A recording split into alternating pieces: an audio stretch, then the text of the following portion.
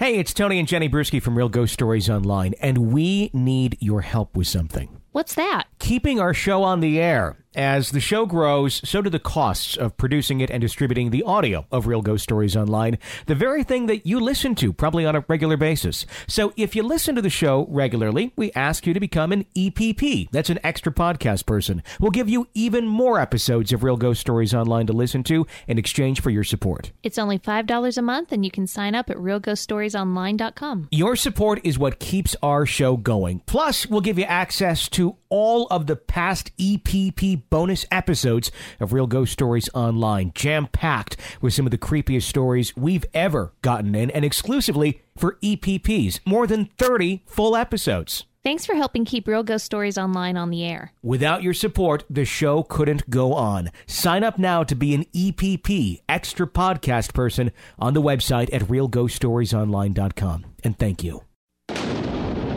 Welcome to Real Ghost Stories Online. Call in your real ghost story now at 855-853-4802 or write in at realghoststoriesonline.com. You're about to enter the world of the unknown and quite possibly the undead. This is Real Ghost Stories Online. And on tonight's episode, for one family that didn't want to be haunted by a dead relative, all they had to do to stop it was ask. A mysterious text after a listener's grandmother passed away relayed a piece of really useful advice. How to make a bundt cake. No kidding. Could the woman that haunts one family be there because of a striking resemblance between her late husband and the current owner? And after a battle with cancer, a woman comes back to tell her family to quit fighting. Those stories, your calls, and more today on Real Ghost Stories Online. Tony and Jenny Brewski joining you once again. Hello. Hello, and how are you this fine day? I'm good. How are you? I am doing lovely. I'm excited about these stories. This is actually I'm really excited about the bundt cake. I'm wondering, is there a recipe in the story? Do they? No, but you wouldn't be able to bake it anyway. Why not? Because you can't bake. That's true. I've tried so many times, and I just have no luck at the actual baking process. But you can make just about anything else, and it's wonderful. I can cook, but yes. But baking is like a whole different line of things. That's more my thing. So, yeah, I'm trying the bread thing right now. And I had this recipe that I thought was really good. Was it good years ago, or were you just like bullshitting me a couple of years ago going, oh, this is delicious, honey. I love this. No, there was something different about it. It tasted better back then, but... Was it more airy back then? Yeah. I think it's because we were using white flour. Okay, but I think it worked best as a pizza crust, honestly. Oh, yeah. But we did like rolls, like loaves, though, too, didn't we? I don't remember eating much of the loaves. I'm sorry. Maybe the loaves were just not good enough for you. Yeah, that's it. You know, all these delicious loaves of bread. And you sat there going, oh, honey, they're delicious. They're not loaves. And now I found out. Risen logs. You don't like my bread. They're half risen logs of dough. They're half risen logs. Yeah, they really do kind of suck. I was hoping for a better bread. It was like that, it's from like a book that was actually kind of somewhat popular, like the 5-minute or something to bread or something of that nature. Yeah. And it was their base recipe, and I've been trying to follow it like to a T. You know what? There's a reason that people that make bread for a living get up at like 5 in the morning. Yeah, I don't think there really is a way around making artisan bread without being an artisan bread maker. You know, because it really is. I mean, it's one of those things where they sit there and they do it for hours and hours and hours. And they're there at 5 and they're kneading and they're resting the dough. And there's a lot of that bullshit back and forth, which I have zero patience for. It's like when I make something, I want to make it. I don't want to like, oh, we're going to set it down here for 20 minutes, come back at exactly 20 minutes and then knead it a little bit and then leave it for 5. Yeah. And then come back, sing it a Frank Sinatra song, and then come back again and then do your best Lady Gaga song for it, and then it'll be the perfect loaf of bread. You have no patience at all. Exactly right. That's my problem with baking. For anything. So that's why you can't bake, because the dough is too slow for you. It is. That is exactly right. The dough is too slow for me. I'm going to make that a t-shirt. The dough is too slow for me. Okay. Anyhow, 855-853-4802. That's our phone number to call into Real Ghost Stories Online. Share your real ghost story with us. We'd love to hear it. Of course, you can also write it on the website, realghoststoriesonline.com. Hector writes in, "Hi, Tony and Jenny. I've been listening to your station for a few months now, and I really enjoy it. You make my work day go by a lot faster and my road trips a lot shorter, especially down here in South Texas, where it's mostly small town ranches, dark highways, so the setting is perfect. Anyway, my experience I want to share with you happened when I was about 12 years old. We just moved into a trailer home that was right off a highway outside of San Marcos, Texas. The area we lived in was surrounded by 100 acres more or less of empty land, and the area was always dark. The only light we had besides the porch light was a street lamp that was on the side of the highway. We had a few months in the trailer before tragedy struck our family. An uncle who I was very close to died in an accident. He was not that much older than me, so we grew up more like brothers than an uncle and nephew. It had such an impact on me that it took a long time to get over it. My mom would tell me everything was going to be okay, and that if I ever wanted to tell him something, that he would always be around, listening. Some months had passed, and we were getting close to New Year's when we had the first experience. My mom and I were watching TV in our living room, accompanied by my two younger brothers. All of a sudden, the TV turns off. My mom had the remote control, so I looked over at her, asked her why she had turned it off, and saw the remote on the table that separated her couch and the couch I was on. She denied turning it off, so thinking she was playing around with us, I grabbed the remote control off the table and turned the TV back on and threw the remote control on the floor next to me. Not even 2 minutes passed by before the TV turns off again. I looked over at my brothers to make sure they weren't playing around with the plug or hadn't taken the remote while I wasn't looking, but the remote control was still on the ground next to me. Now, I was young and didn't know much about ghosts, so that wasn't the first thing that popped into my head. I simply played it off as it was the TV getting too old. Went off about 4 or 5 more times before my mom blurted out, "Eric, you need to stop. You're scaring me." Eric was my uncle's name, who had passed away earlier in the year. That's when it stopped. That's when I realized why my mom had told me to talk to him whenever I wanted to, that he was listening.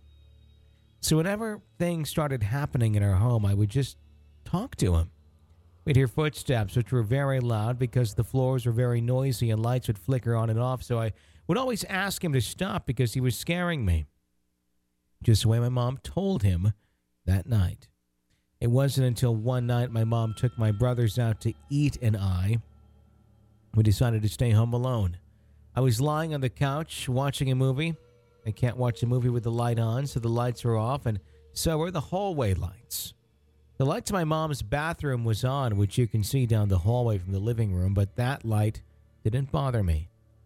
I was focusing on the TV when I happened to look over towards my mom's bathroom and saw a shadow walk across the light. A dark, big shadow of a man with a beard that looked nothing like my uncle, who was somewhat tall and thin. I saw the shadow and watched it as it walked across my mom's bathroom. I didn't see it from the corner of my eye or catch a glimpse of it. I watched the thing make its way across the bathroom and into my mom's room. And as I was staring right at it, it was black, no features. I couldn't tell you what he was wearing, nothing, just a shadow. I could only make out the shape of his beard. I was so freaked out that I sat outside on the porch for hours in the dark before my mom got home. I explained to her what happened, and she told me it was my imagination, not to worry. The next day, she called me into her room and told me that she believed me because she too had seen the shadow about a week before, but never said anything because she didn't want to scare us, and she didn't want to tell me the night before because my brothers were still awake. After that night, I never saw the shadow again, but I would hear footsteps and noises outside that I couldn't explain. We stayed in that trailer for about a year until we moved out and made our way into the big city of Austin. This time, inside the city and not out in the boonies like before. I never went back to that trailer or anywhere near it. Although now that I'm older, I sometimes want to pass by to see if there's anyone living in it and ask if they've ever experienced anything. I've experienced things since then, but that by far was my scariest moment. I'll never forget that night. It's been 14 years and I still see that shadow very clearly when I close my eyes and tell my wife that story. Anyways, thank you for letting me share this story. I love your show and we'll continue to listen. I have other stories about the house my mom lives in now, but I'll save that for another day. I'm thinking that the shadow with the beard may have been the one that was messing with them from the get-go. And that, just the act of speaking out to somebody, presumably, that they can't see, was what may have startled it and made it stop. So here they are thinking it's, the uncle, when it's actually this other shadow who's just like, oh, they know I'm here. I better stop. Like got the recognition it was looking for and then... Yeah. Yeah. What's interesting is I wonder how much of this is surrounding the mom. Just because he was saying there's more things that have happened, but more things haunting my mom's house and not necessarily him. So, that's true. Although we don't know all the stories, so maybe there is more there. It just maybe wasn't alluded to. But I wonder if there's something with the mom that attracts these things. That's a good point. I don't know. Just a thought. I don't know for sure, but I'd love to hear more stories. Yeah. So thank you for sharing that with us. Our phone number is 855-853-4802 to share your real ghost story with us. Of course, you can also write it on the website at realghoststoriesonline.com. And of course, press subscribe, whatever platform it is you listen to us on, iTunes, Stitcher, YouTube. We greatly appreciate it. Whenever you press subscribe, you get all the shows sent directly to you, but you also help us grow those rankings, and that helps us out quite a bit as far as new followers finding us. So thank you so much for that.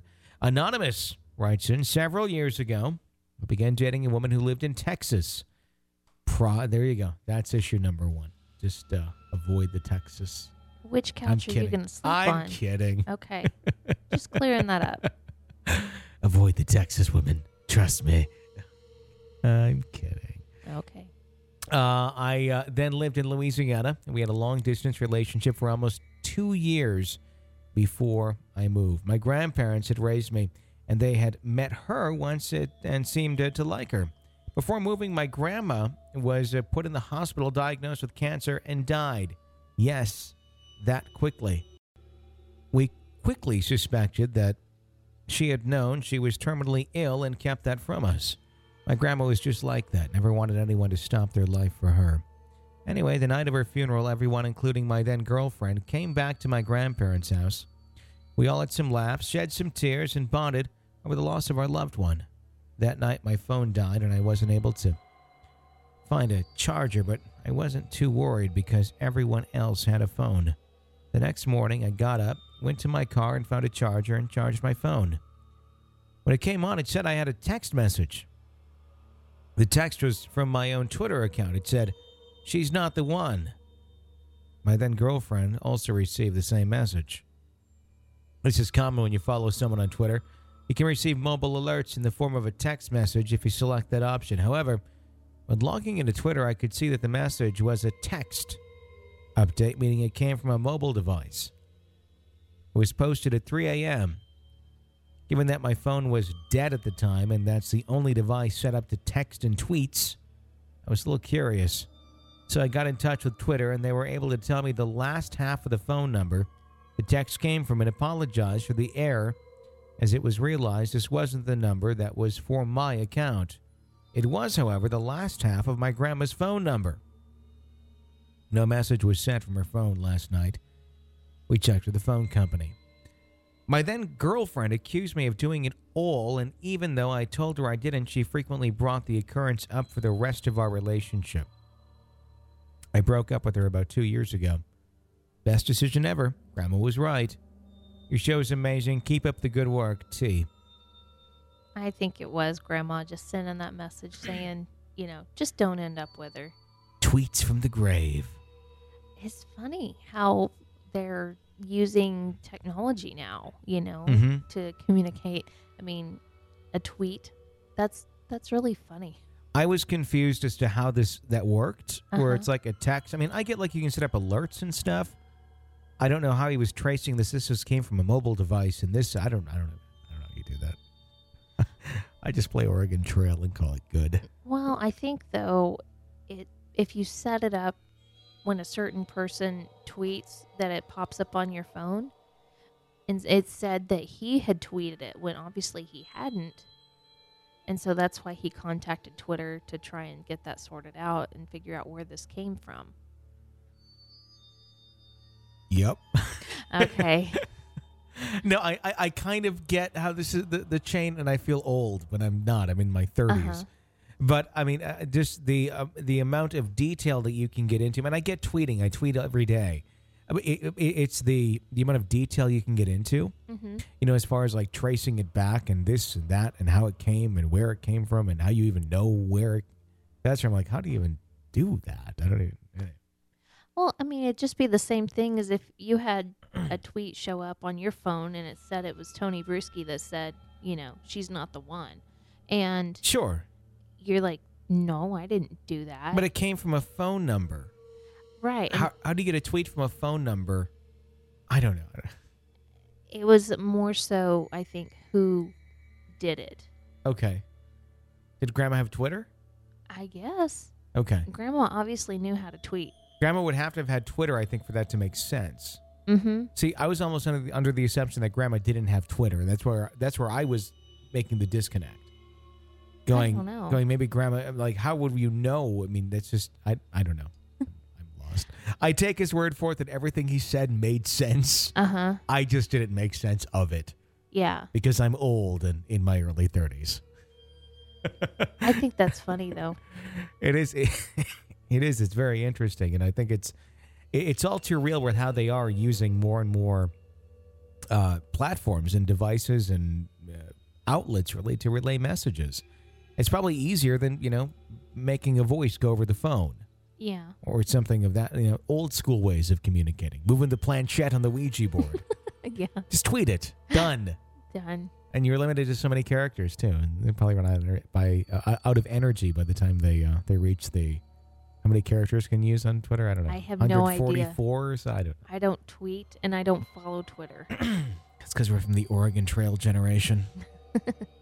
I was reading that the other day. It was an interesting article about folks who were born in the late 70s and early 80s. Mm-hmm. And it's the only generation out there that gets the world before all of this and also gets the world after all of this and can really kind of appreciate both.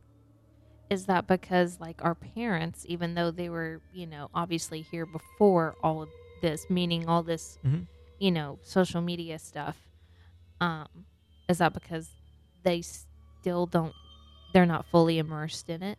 Yeah, and for a portion of our life, we weren't either. Mm-hmm. You know, there was, you know, the first 8-10 years of our life didn't exist, you know, or very limited computer access.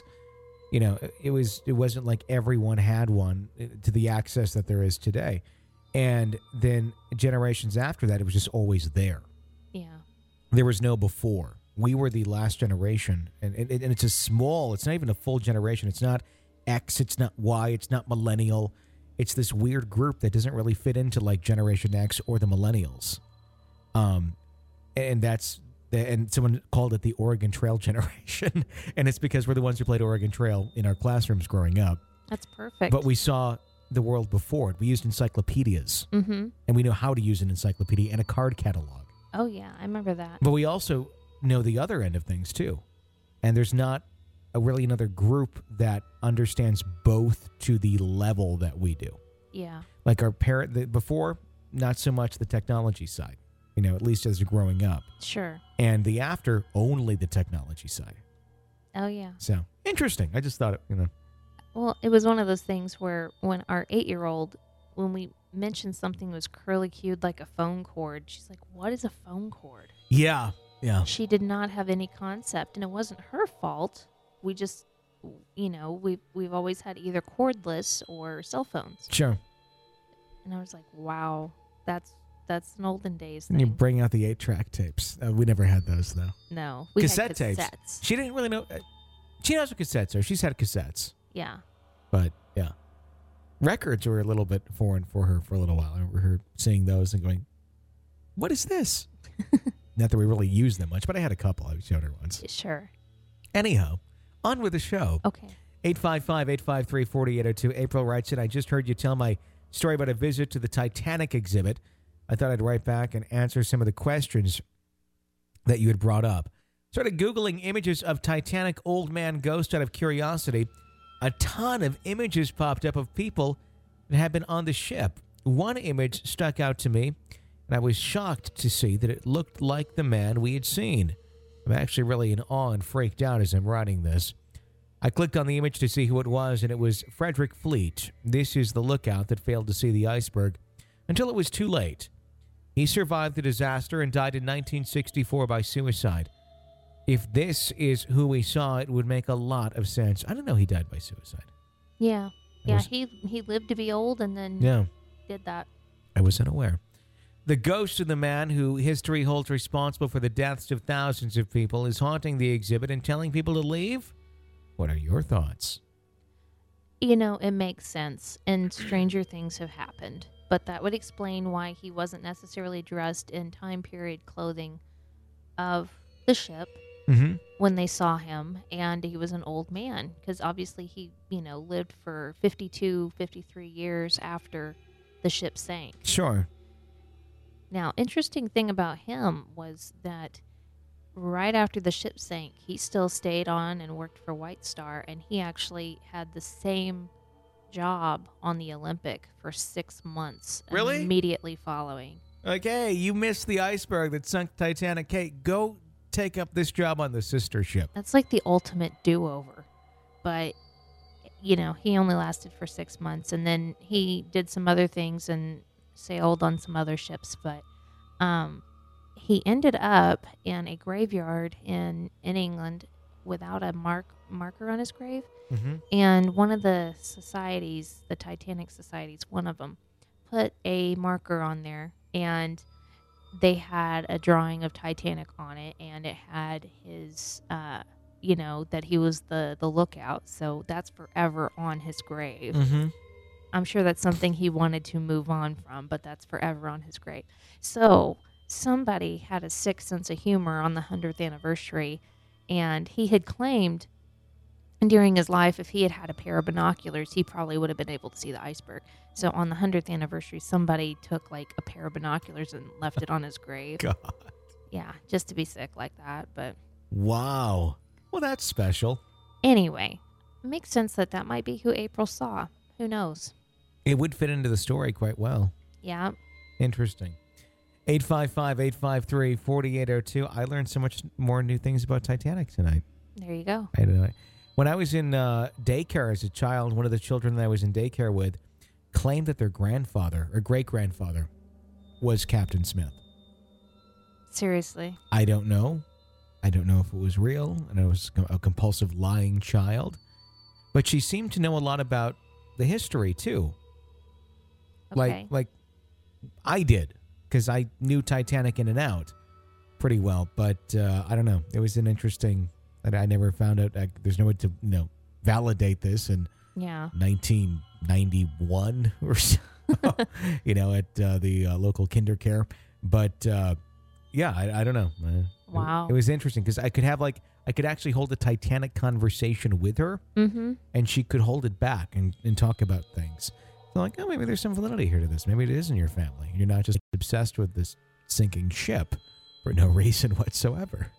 But speaking of that, I think our listeners are going to kill us if we keep talking about it. So Sarah writes in, I parked outside my apartment at 10:45 at night. My dog Snowy was in the window wagging her tail excitedly because Mommy was home to walk her.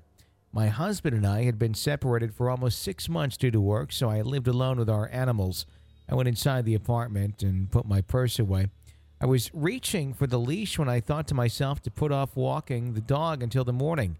I chalked it up to being tired and lazy and chastised myself. Walking Snowy was fine until I got to the street. Then there was a feeling of being watched from the shadows. I walked further and started feeling like I was being followed. Snowy kept turning her head like watching something, behind us, though nothing was there. I had to correct her several times because she kept stopping in front of me to look back. Finally, I got to the end of the street and turned back home.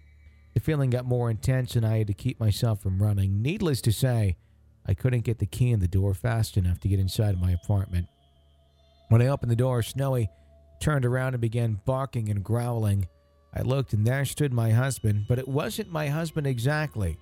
The face was in a wicked grin that distorted his features slightly, and he was slightly taller. Whatever this was not the love of my life.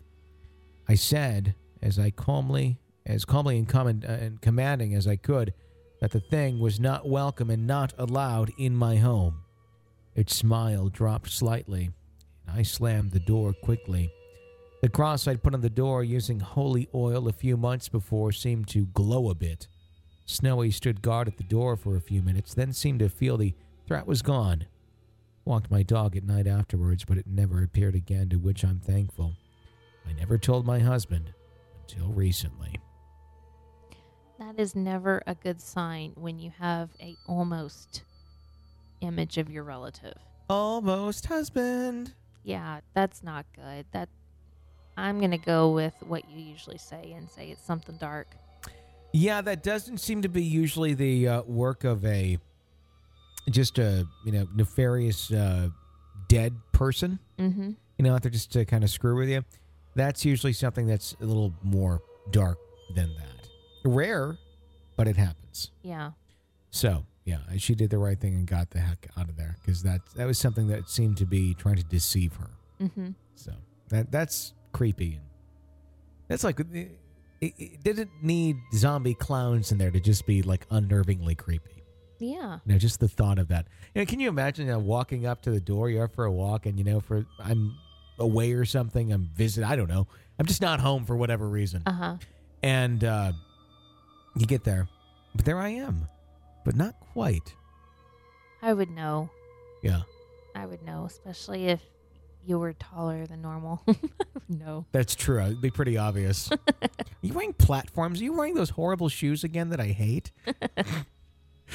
Like, yes, honey, I really... Then you know it was me again. Right. Yeah. But if I'm like, no, I'm not. Yeah, it's going to be hard, though, because you're kind of creepy in your own right. That's not nice. You like to do all kinds of pranks and jokes and stuff, so... So you could easily try and just answer the door in a creepy way, and it would just be something you would do.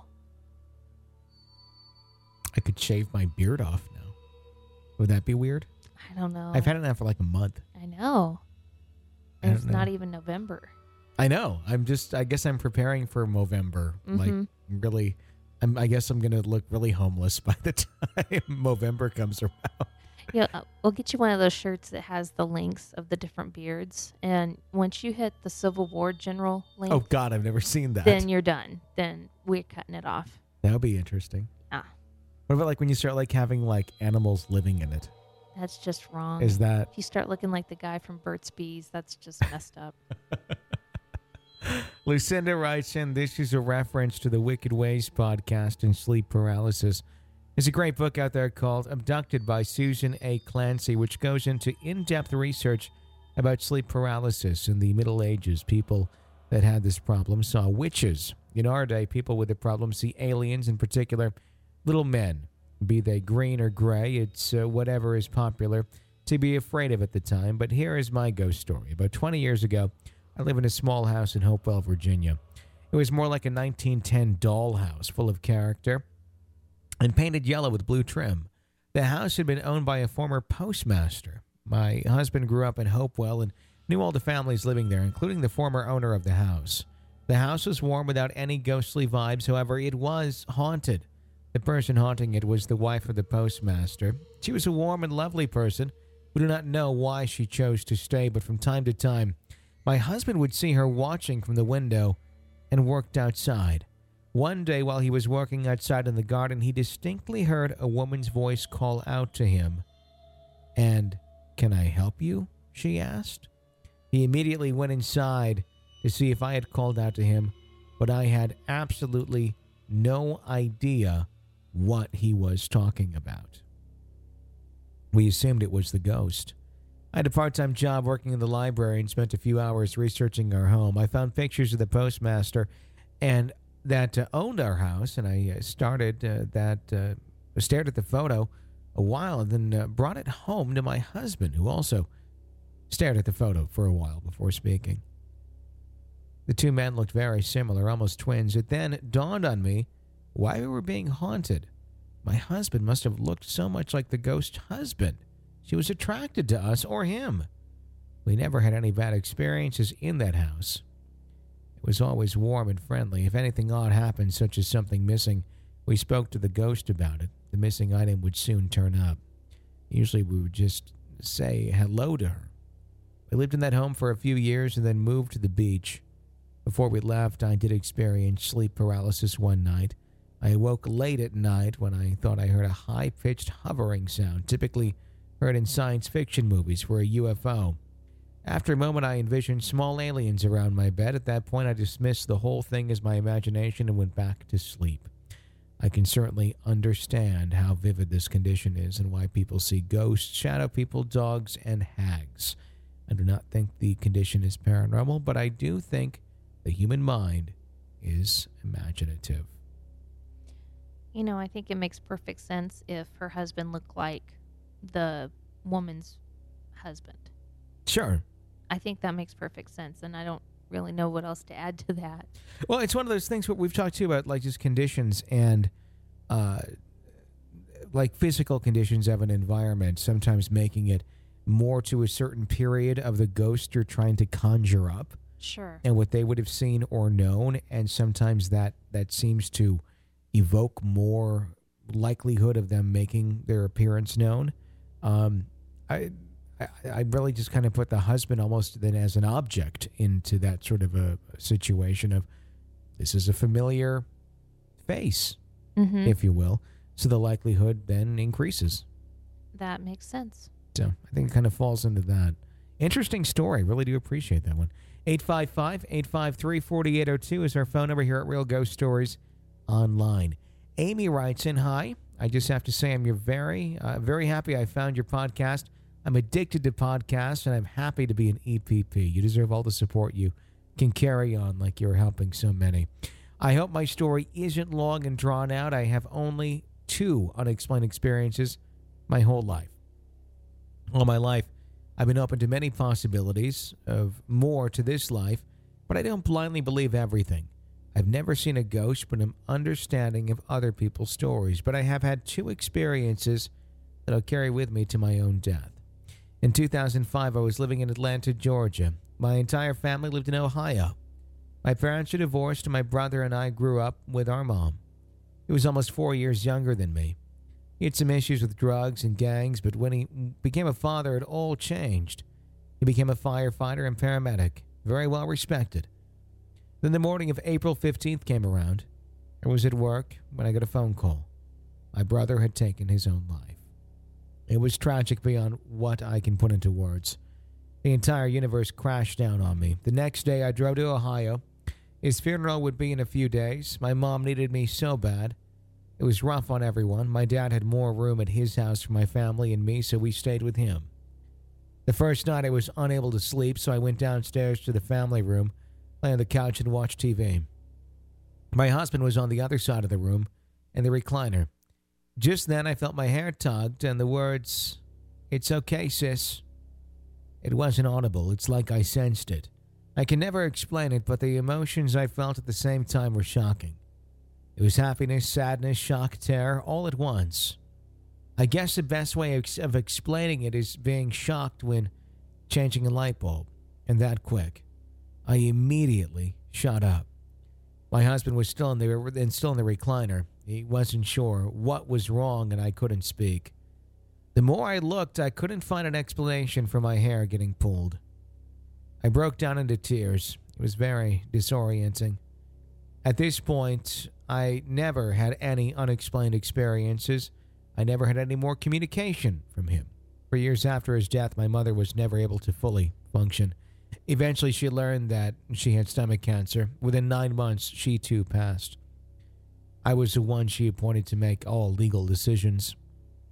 We knew the end was coming, and we had a long talk. all the things we'd ever seen.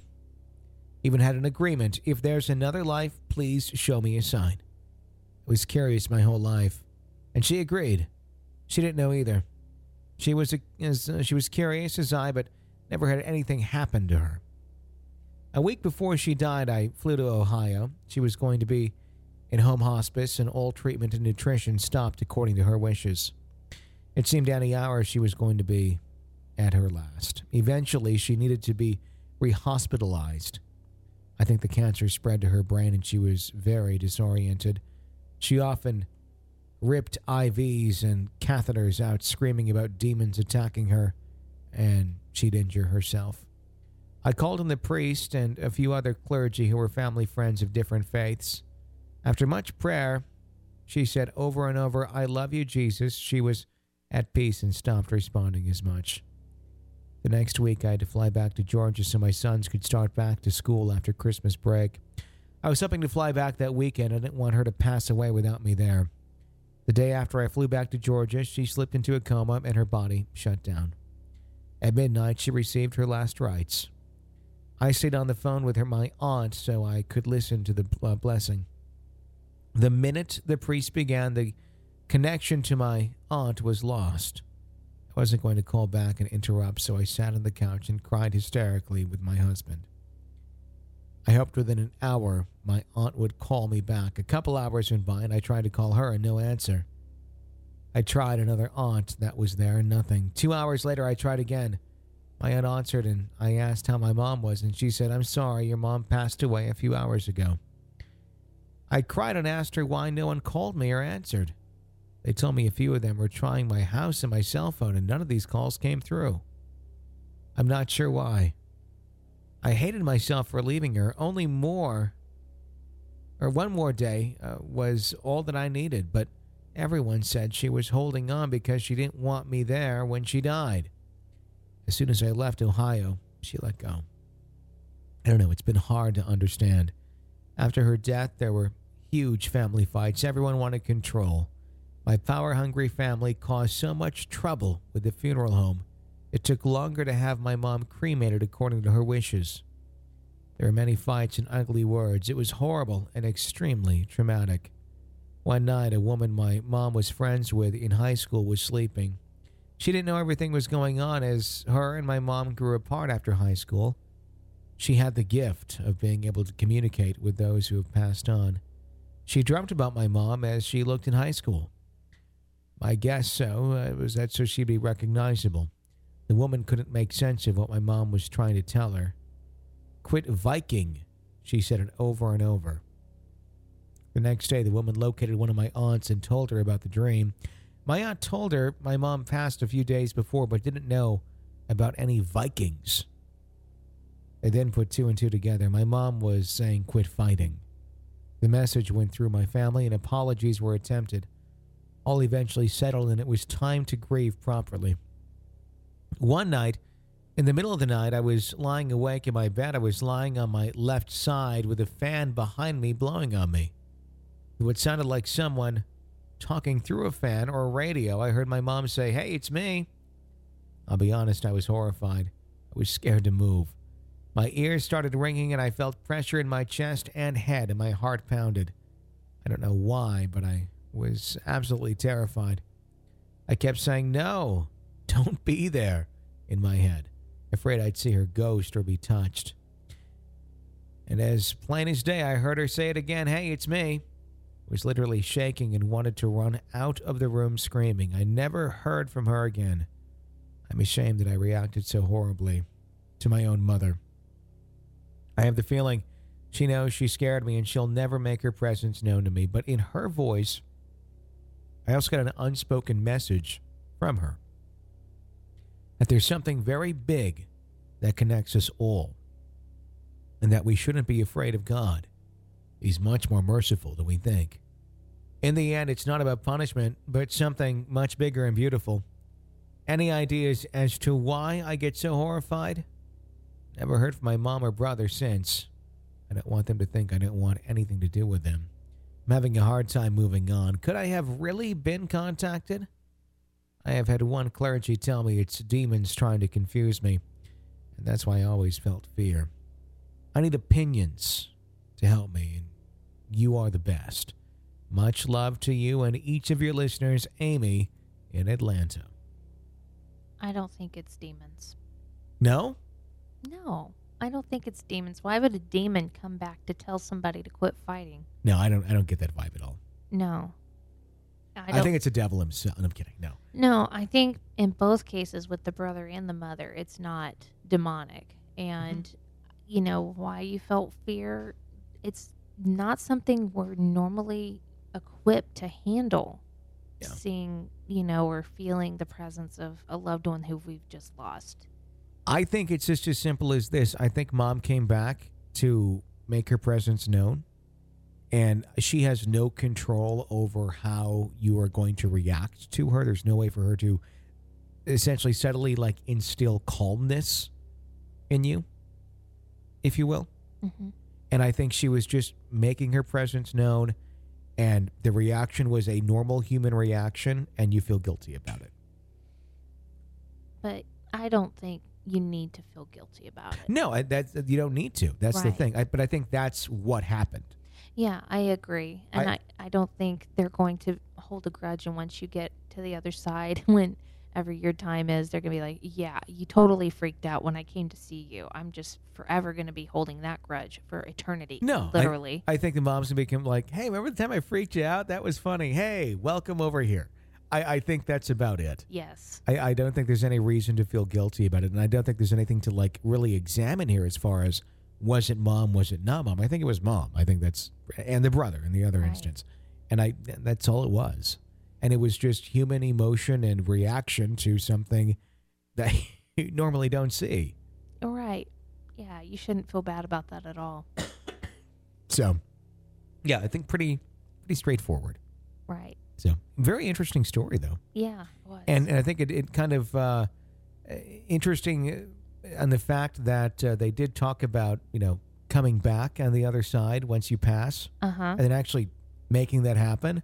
Yeah. That's cool. So many times you hear about that, like, oh, if you die, you know, one of us will come back and say, hey, and nothing ever happens. Yeah. This one happened.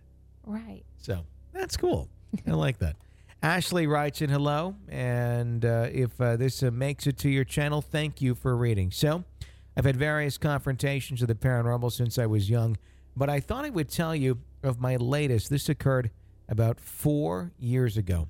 I started a new job, and I had made a wonderful friend from work, and we both shared a passion for the paranormal and history, so we decided we would do a double date with her and her now hubby, and myself with my hubby. So, we would go to North Sydney and do a ghost tour. Well, the night was chilly, foggy, and a light misty rain with thunder and lightning in the distance, so it was a perfect night for a ghost story and history. Well, as the night went on, we were brought to the oldest cemetery in Australia.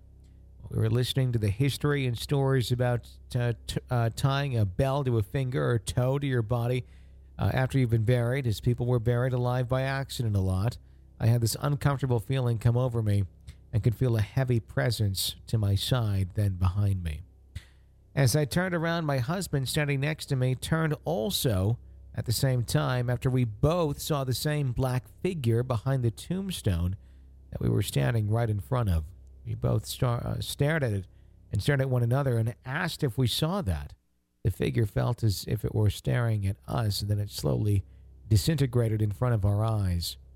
There were no lights around apart from the lantern the guide was carrying, no animals, and there was no one else there but us. We looked behind the tombstone just to check that it wasn't something, and nothing. My hubby is not a believer. Well, wasn't, but while everything was to come that was happening, he chose to ignore it, so he wasn't affected. After this night, we went home, and I continued to feel heavy and watched. It took about a week for me to really start acknowledging what was happening. It started with hearing what sounded like a glass marble being dropped onto tiles every single night, and would happen for about an hour at a time, and would happen multiple times at night and during the day when I was, again, looking for another job. This would only happen when we would be downstairs. The funny part is, it would sound like it was landing right on the top of the stairs, which were carpet.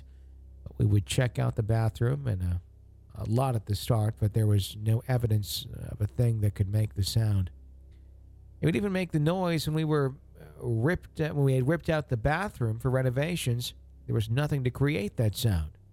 The things that were happening were increasing, but it seemed to be targeting me. It felt like it was trying to intimidate me, scare me, maybe even hurt me. It was always freezing cold in one corner of the landing of the stairs. My dog would always stand mid-hallway from the landing, stare at the corner and growl or bark. The other spot, it would always be cold. There was a spare bedroom upstairs at the end of the hallway, and there was a corner that was freezing if the other wasn't. I'd wake up through the night. The bedroom was also up the stairs. And I used to sit at the end of the bed on my side, and it felt like it would stare at me. As time went on, it would get closer and closer. Eventually, it was basically up to the side of me, in line with my chest. This would terrify me, so I ended up having to swap sides of the bed to feel like my husband was blocking it somehow. I'd always have the TV on or lights. My dog would also sit on the bed and growl, staring at the corner. I would see it in the bedroom, or he'd watch through the door and bark down the hallway. I constantly felt this thing near me. When I would shower, it would look through the crack of the door or around the door. I was constantly looking over my shoulder when I was upstairs. I ended up trying to research the land and the area we were living in and the house, even though it was only 3 years old. You just never know, but nothing came up. So this more confirmed it for me, my suspicion that I had brought this evil thing back with me. And the only way I could describe this thing was a black mist, mild form of a body, shoulders, head, but there was never a distinctive feature apart from it being about the height of a 67-year-old, that if it weren't standing upright in its corner, it would look like it had its knees to its chest and appear to be rocking. I just didn't feel safe in it. The thing tormented me for almost 2 years. I feel it pushed me into mass depression where I struggled to get out of bed. I'd only sleep. I wouldn't talk. I didn't eat much, and I was constantly sick.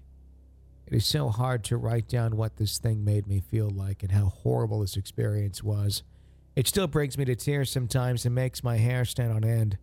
I couldn't handle it anymore, and I read that if you confront the thing following you, it can make it go away. So I tried every time I went upstairs. I would tell it, I'm no longer allowing you in my home. You are not welcome.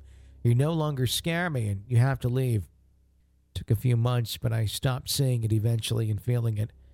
We moved not too much later, and I truly hope I was able to make it leave.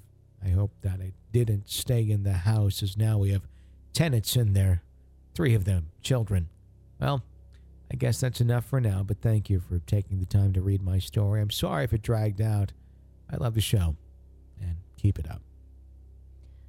Okay, I may be getting something wrong, but she said it was about the size of a 6 to a 7-year-old. Okay. And the way it would sound like it was playing with marbles, and, it seemed to be gravitating towards her. I think maybe it was a shadow person of a child. That was just kind of feeling some comfort with her? Yeah. Oh, that would make sense. A child would curl up in a ball and rock back and forth if it were really upset. Sure. I think that's what it was. I could really see that. What's interesting to me too is about just the sounds they were hearing, and the fact that they want to kind of examine like what are the physical structures that could make these sounds, even if someone like were to be making these noises, and they didn't exist. Yeah. It's like, well, did something exist prior? Did they not say it was a newer home though? Yeah, and she researched the land. She thinks it came home with her from their ghost tour. Interesting. I mean, the only thing I could think of was like, well, what was the flooring like previously? Sure. Up there, or something of that nature. Or, I know she researched the land, but I wonder, research can only really reveal so much if it's documented.